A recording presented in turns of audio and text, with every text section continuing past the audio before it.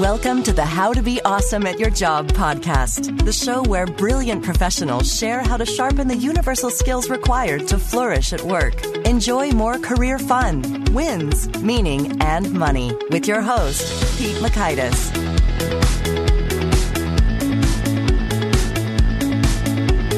Hello, and welcome to episode 55. Anyone remember that? That was from back in the day. That's some internet silliness, weirdness, and we somehow decided was hilarious and rolled with. But more importantly, this episode 55 has a really fun guest. It's Michael Bungay Stanier, and it was just a really good time for me because he sort of turned the tables. He was irreverent. We had a lot of laughs along the way, and so it's just a fun conversation. I hope you get to share in the funness of it. So you're going to learn, 1, why being a coach at work is a lot quicker and easier than you might think. 2, how to give less advice while getting more results. And 3, 7 powerful questions for transforming your team. So if you want to check out the show notes, the transcripts, the links to things mentioned, you'll find that over at awesomeatyourjob.com/ep55. So here's a bit about Michael. His bio and his press section of the website was so fun. I'm going to indulge a few more words for the sake of the lols. Here's the scoop. Michael Bungay Stanier is the founder and senior partner of Box of Crayons, a company that helps people and organizations all over the world do less good work and more great work. Box of Crayons is best known for its coaching programs that give busy managers the tools to coach in 10 minutes or less. Michael left Australia 25 years ago to be a Rhodes Scholar at Oxford University, where his only significant achievement was falling in love with a Canadian, which is why he now lives in Toronto, having spent time in London and Boston. He's written a number of books. His latest, The Coaching Habit, has been praised as one of the few business books that actually make people laugh out loud. The book he's proudest of is End Malaria, a collection of essays on great work from leading thinkers that raised $400,000 for Malaria No More. Michael was the first Canadian Coach of the Year. Pretty good for an Australian. He was recently named the number 2 coaching guru in the world, which caught him by surprise, as he's not entirely sure why. Balancing out these moments of success, Michael was banned from his high school graduation for, quote, the balloon incident, was sued by one of his law school lecturers for defamation, and his first published piece of writing was a Mills and Boon short story called The Mail Delivery. Mail is spelled M-A-L-E for you verbally here. So with that said, here's Michael. Michael, thanks so much for joining us here on the How to Be Awesome at Your Job podcast. I am thrilled to be here. I am looking forward to finding out how to be awesome at your job. So lead on. Oh, thank you. Your book, The Coaching Habit, could you give us a quick snapshot for what's it all about and why is coaching as a habit actually kind of counterintuitive? Well, it's about helping busy people be a little bit more coach-like in the way that they work so that they can work less hard and have more impact. So, coaching is one of those words that everybody's heard of. It gets bandied around a lot. Nobody's actually entirely sure what it means unless you're actually a coach. And in fact, there's about 8 million different definitions of what coaching is. So here's what it is fundamentally, I think. It really helps you have a better life if you can stay curious just a little bit longer. And if you can rush to advice giving and action just a little bit slower. If I had to have picked an ideal reader when I was writing it, it was kind of like, look, I'm a busy manager.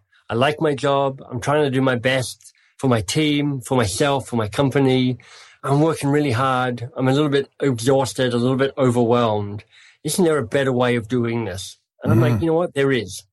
It's about building some habits so that you can stay curious a bit longer. And in the book, we've tried to make it as simple as possible for folks. We said, look, if you have these 7 essential questions, you're going to really lift your game as a manager, as a leader, as a human being. Wow. Well, that sounds powerful. And we heard earlier in episode 37 with Professor Marquardt about how questions are fantastically powerful. And so often you're wasting an opportunity if you make a statement when you could be asking a question. Right. Well, I think that's exactly it. Now, I'm not trying to say never give anybody advice ever again.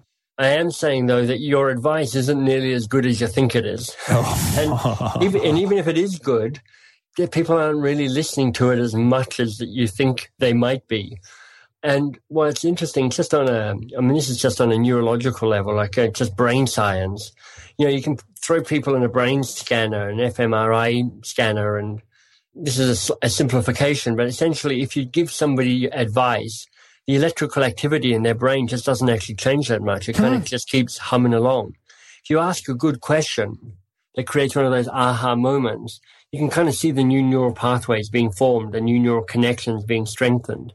So asking a good question literally changes people's potential, literally increases their potential by creating more brain connections. Oh, that's exciting. And I can feel it. I can imagine why that would show up on an fMRI machine, because if you ask, sometimes the podcast guests turn the tables on me a little every once in a while. And it's like, oh man, I'm thinking a lot harder now because I've already done my pre-thinking like in advance of the interview. It's like I already know the things I kind of want to cover. And so when someone asks me a question, like, oh, well, and it really gets me lit up, I guess, mentally. Mm-hmm. So I'll be experimenting with that as we carry on. The next half an hour. Okay, put me on the spot. My goal is to turn the tables on you as often as possible.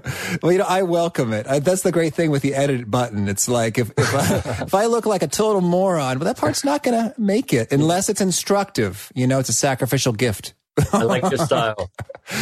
Well, so tell us, you mentioned that it's for busy managers and often you don't have a whole lot of time. And so you think that often these conversations can take 10 minutes or less. Right. Well, look, here's what the research tells us is that even people who are kind of, there are some people who go, look, I don't want anything to do with this whole coaching thing. It sounds weird and HR-y and touchy-feely and kind of pastel-colored and, I'm not that type of person. And I've got a different answer for them. But for the folks who are inclined towards coaching, who go, you know what, that could be good. The biggest barrier, we've done some research about this at Box of Crayons, but there's plenty of other research out there in the world, is that I just don't have time for that. Because a lot of people say that when you go, you need to coach your people, they think that involves pulling them into a room, blocking out half an hour, being coach-like. I've got to coach you and you've got to be coached by me. It's a slightly weird, slightly awkward conversation on both parts. And then they're like, okay, good. We can go back to being normal for the next month until our next coaching session. And I'm like, you know what? Let's blow that up. So what we teach in the book and in our programs are this. We're not trying to turn you into a coach. We want you to be more coach-like. Secondly, we're not trying to add to what you already do because you're busy enough. What we want to do is transform what you currently do so it becomes more coach-like. Because every interaction and intervention with somebody else, you have the opportunity to be more coach-like, meaning you stay curious a bit longer and you move to action and advice a little bit slower. And then this final piece is you can do it fast. And in fact, you kind of have to do it quickly because honestly, you're too busy with all the other stuff to be able to go, we're going to spend 45 minutes on this conversation every time. Right. Well, that's powerful. Okay, so it can be done quickly. If you're managing somebody or collaborating with somebody and you haven't done any sorts of this kind of coaching question thing before, is there any kind of intro or preamble that you want to put on it, or you just kind of jump right into it with like the kickstart question, as you've called something? Yeah, well, the kickstart question is the number one question in the book, the first question in the book. And it's there because it's like, this is a really useful way of starting most conversations. All right. Honestly, a big part of what this is about, Pete, is like getting everybody just to calm down about this whole idea of coaching. Because everybody gets a bit uptight about it. Like, oh, I'm coaching somebody. What does that mean? How do we do this? And, it's like, it's just having a few good questions in your back pocket and using them more often than you're currently doing. Right. So don't get too uptight about it. Just relax. And here's what the kickstart question is. It's a simple question that kind of opens up the conversation, but provides some focus as well. And the question is this: what's on your mind? Hey, Pete, good to see you. I'm glad we're here for our regular podcast, our regular meeting. What's on your mind today? Or where should we start? Or what should we look at first? All of those are great questions because they're questions so that they put the onus back on the other person to do the work, to do the thinking, to have the aha moment. But you're not saying, so tell me stuff. You're saying, tell me stuff that matters. Talk to me about something that is important. Let's go to the thing that you're thinking about or worrying about or concerned about. And it immediately provides a little more focus and direction than most kind of kick-off conversations have. Oh, that's great. And I'll tell you, since you said you turned the tables, what I'm thinking about is, will we be able to get all of the best stuff in the minutes we have remaining in this conversation? Well, I hope not.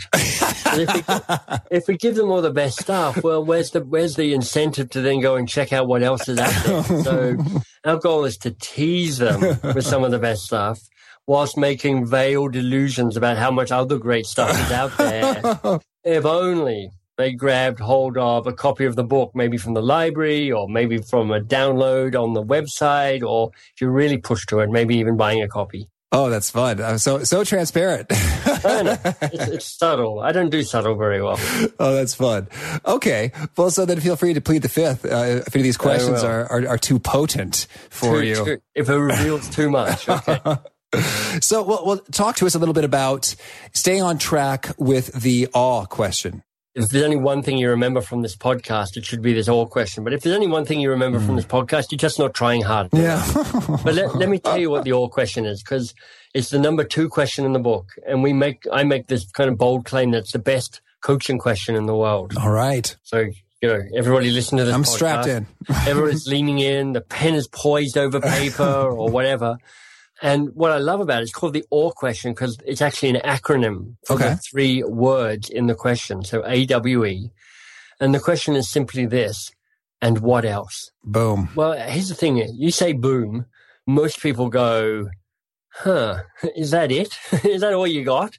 How is and what else the best coaching question in the world? Because, honestly, even as I say it, I can feel this kind of slight ripple of anticlimax rippling out from your various listeners to this podcast feed. So let me tell people why I think AWE and what else is as powerful as it is. The first is this key insight. The first answer somebody gives you to a question is never their only answer, and it's rarely their best answer. Second is it's a really powerful self-management tool. Because remember our goal here, stay curious a little bit longer, rush to advice and action just a little bit slower. So I, for instance, go to you, hey, Pete, what's on your mind? And you go, what's on my mind is how do I get the best stuff out in this podcast? And there's part of me that immediately goes, well, let me tell you, I've got some ideas about how you could do that. I think this is what you should do. You should ask this question first. You should ask this question second. You should interrupt me if I'm talking too long. I'm like, there's a bunch of me twitching to give you the answer. Twitching, good word. I'm trying to resist that to actually, we call it be lazy. That's one of our key principles. Be lazy, be curious, be often thinking about coaching.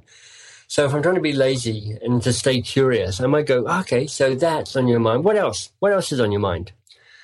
And you can see what that does is it immediately passes the ball back to you. It's like, oh, I get that. So how to make the good stuff happen in the podcast. But what else? What else is on your mind? And now you're back doing the work. You're doing the thinking. And I get to stay curious. So that's the two kind of the double power of and what else. It discovers more. It kind of squeezes more out of the first question that you've asked. And secondly, it helps you stay curious longer.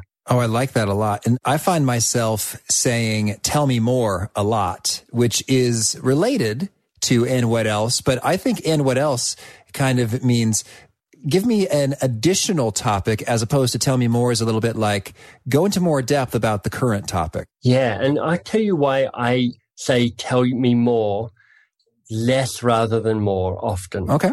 Because one of the things that we're trying to do, and I'll say it again, stay curious longer, rush to action and advice a little bit slower. Often, not always, but often when people are saying, tell me more, what they're saying is, give me more detail about what's going on so I can come up with a better solution for you and tell you what to do. I see. So one of the questions you need to ask yourself when you ask that question, tell me more, is, who does this really serve? Does this serve them or does it serve me? And what else typically serves them because you're helping them uncover more of what's going on for them in response to that first question, whatever it might be. Tell me more often is designed to serve you. It's like, give me more information so I can then tell you what to do. So you just need to check your intentions there. It's like, who does this really serve? Tell me more. Does that really serve them or is it really about trying to make me feel better? Okay, thank you. I will be working on that a little bit. And I hear you. I think it really does go both ways as I reflect on my own experience. Sometimes it's just like, I genuinely want to understand where you're coming from. Tell me more. As opposed to, I don't have the facts I require yet to optimize. Tell me more. Right. Two very different flavors. Thank you. Yeah. Okay, I'm getting coached myself. Much appreciated. Yeah, you didn't know what you were letting yourself in for when we signed up for this. Well, so I'm just going to keep going down this pathway. It's working for me, asking about your capitalized question names. What's the lazy question all about? Yeah, so the lazy question, I mean, you heard me say before that one of our key principles, we've got 3 when it comes to helping busy managers coach in 10 minutes or less. And the principles are be lazy, be curious, be often. And so this lazy question is really important. And the goal is, and I'm starting to repeat myself, but, repetition is the secret to learning. Mm-hmm. The goal is to stop the rush into advice giving and action.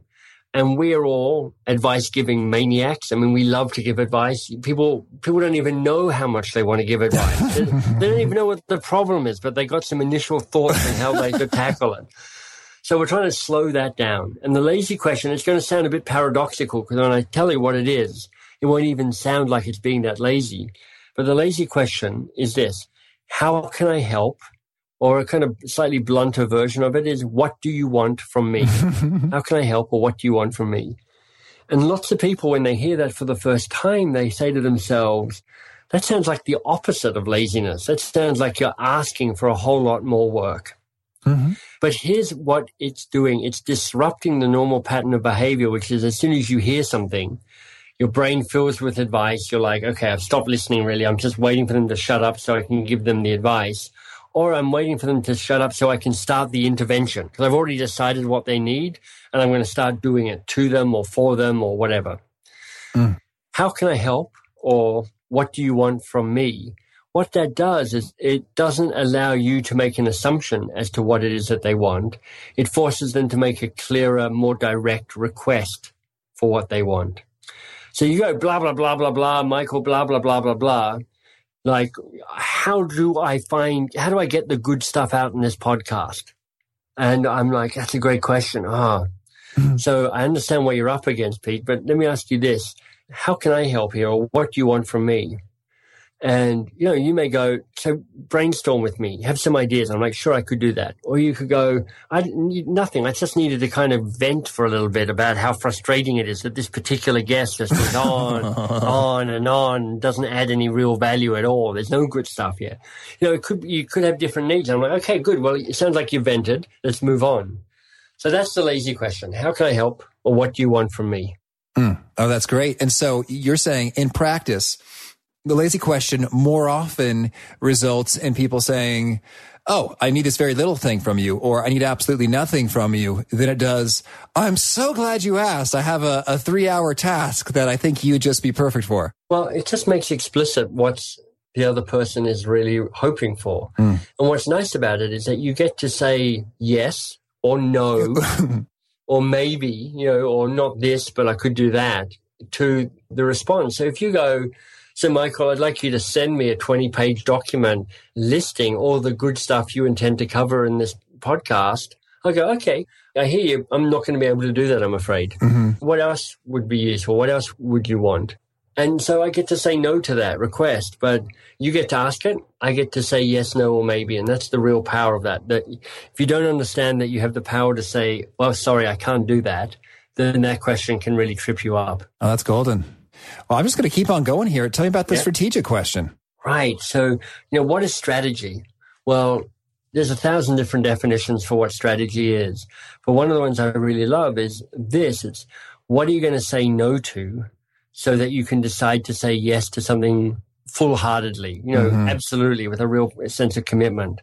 Because in some ways what strategy is, it's saying no to the stuff that you kind of want to say yes to. Because strategy is making choices. It's about going, where do we choose to focus? We can't do it all. We have to pick our battles. And in most organizations and most people's lives, they're kind of crappy at saying no. They're like, oh, I'll kind of say yes. Oh, I'll kind of add it on. I mean, the number of people I've talked to who go, yeah, I've got 98 key priorities for this week. I'm like, that's delusional. That's not a priority. That's just a list of to-dos now. And gosh, I wish I could claim that I had, no to-dos and a clear strategic, only these 3 things. But that's what I work on. That's why these questions are so powerful, where I go, okay, and this is the question. It's like, if you're saying yes to this, what must you say no to? So the two parts of that is, what are you really saying yes to? What are you fully committed to? And if that's the case, what must you say no to make that a really legitimate, powerful, credible choice? Oh, lovely. Thank you. It's like each of these, it's so funny. I want to kind of sit with for minutes at a time, but I'll do that later. That's why we're recording it.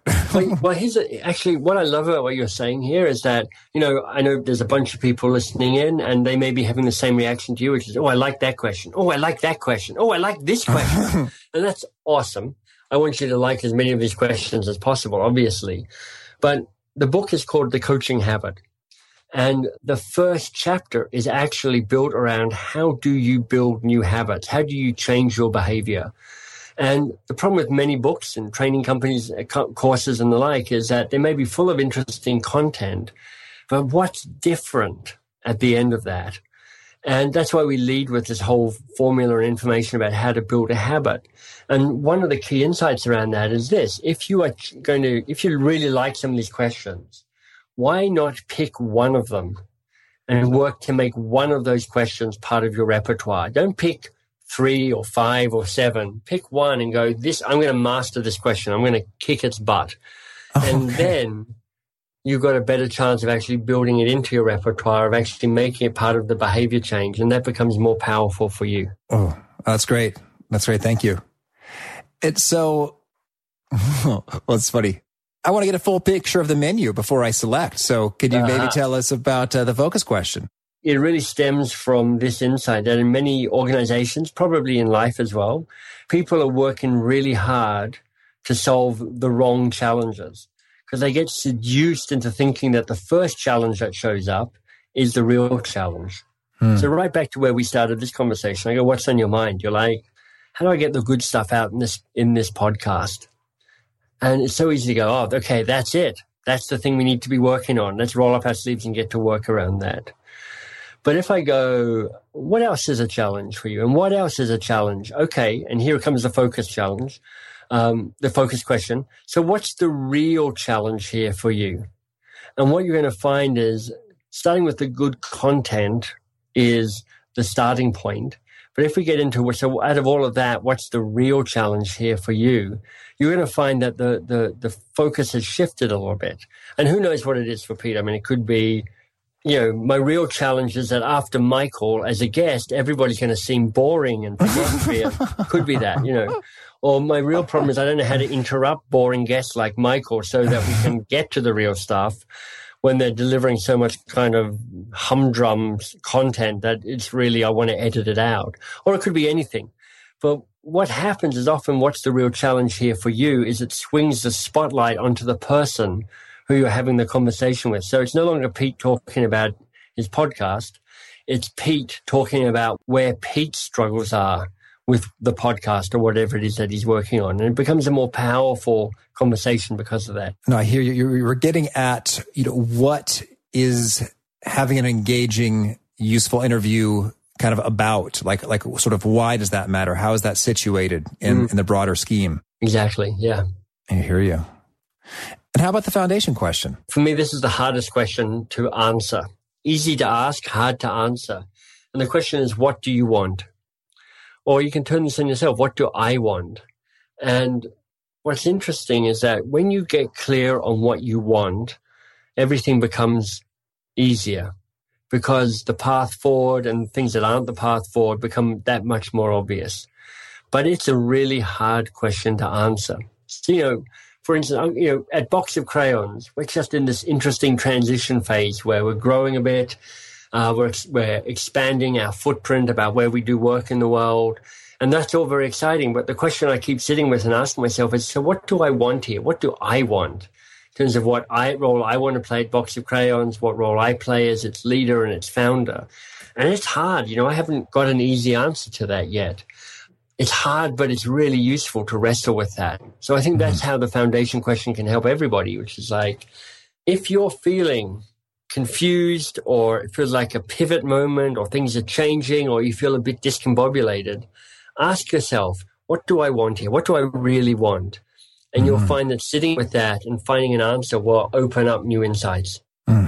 Beautiful. Thank you. And to wrap it up, what's the learning question about? Good. So one of my favorite definitions of what coaching is comes from a guy called John Whitmore. He's an older dude in the UK.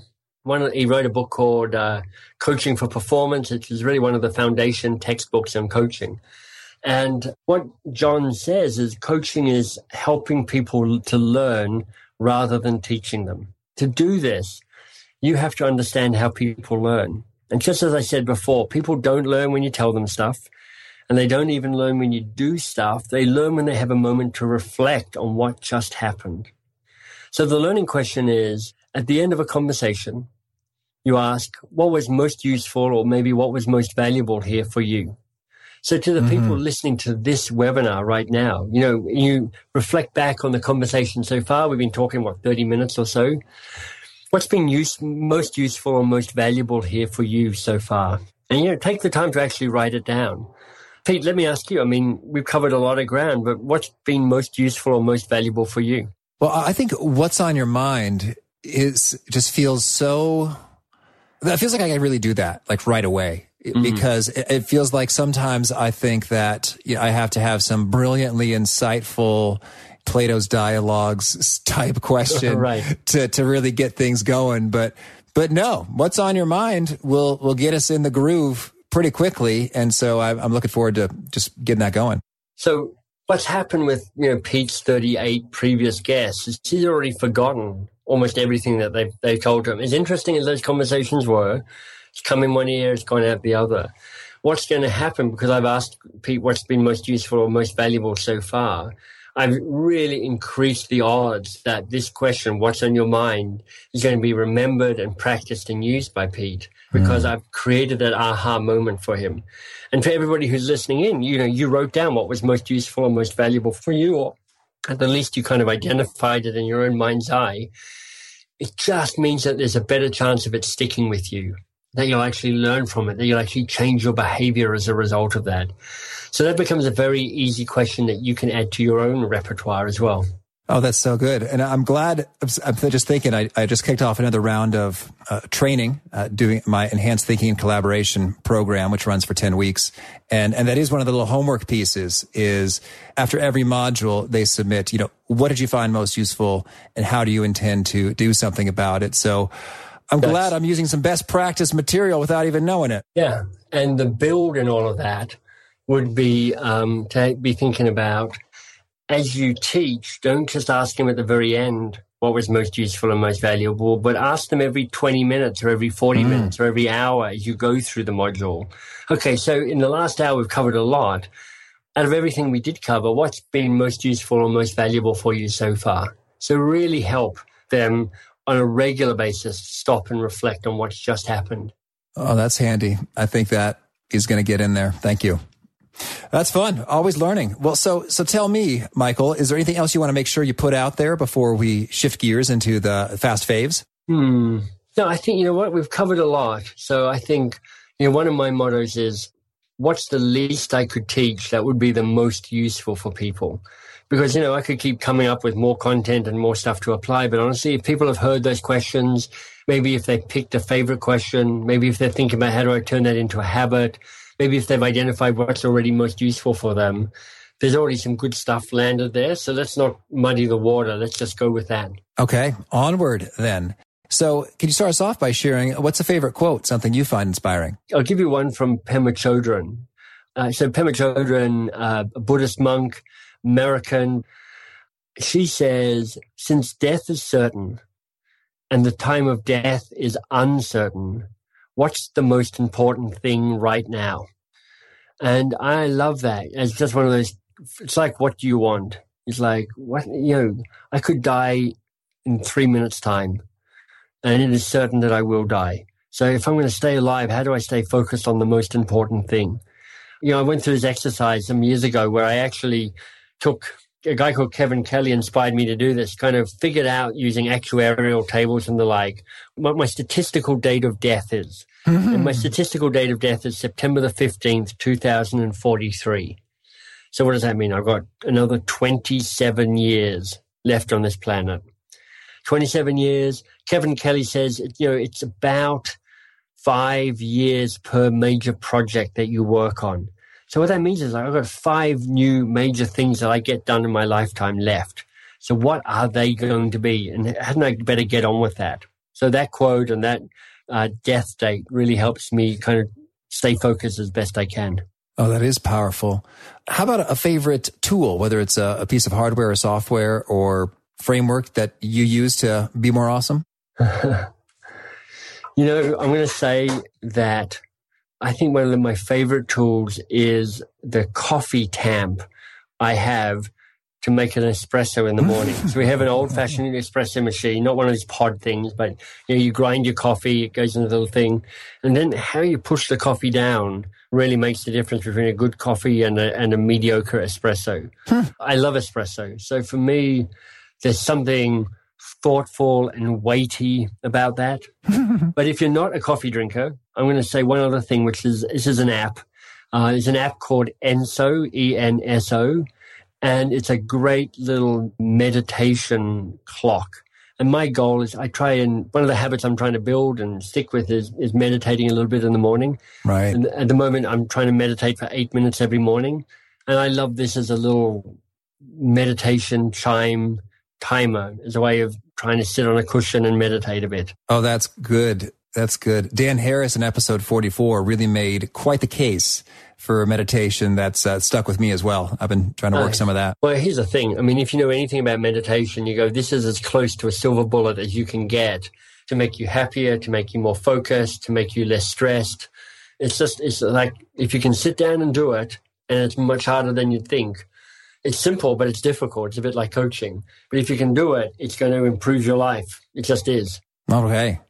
And how about a favorite sort of resonant nugget, something that you share and that gets people tweeting it at events or a Kindle book, highlighting it in the digital version of your books? What's something that really seems to connect with people that you teach? One of my other books that has done well is called Do More Great Work. It came out in about 5 or 6 years ago. And its basic premise is, look, there's 3 types of work you can do in this world. And by work, I mean everything. It's either bad work, waste of time, life-sucking stuff. It's either good work, which is, broadly your job description, or it's great work. And great work is the work that has more impact and the work that has more meaning. And the thing that resonates, because I talk about it in both the Coaching Habit book, the new one, and Do More Great Work, takes us back to the strategic question, which is this, and the kind of the nugget would be, your yes has no meaning unless it comes with the no that gives it shape and form. So you got to do the work to figure out what the no is to make the yes real. Thank you.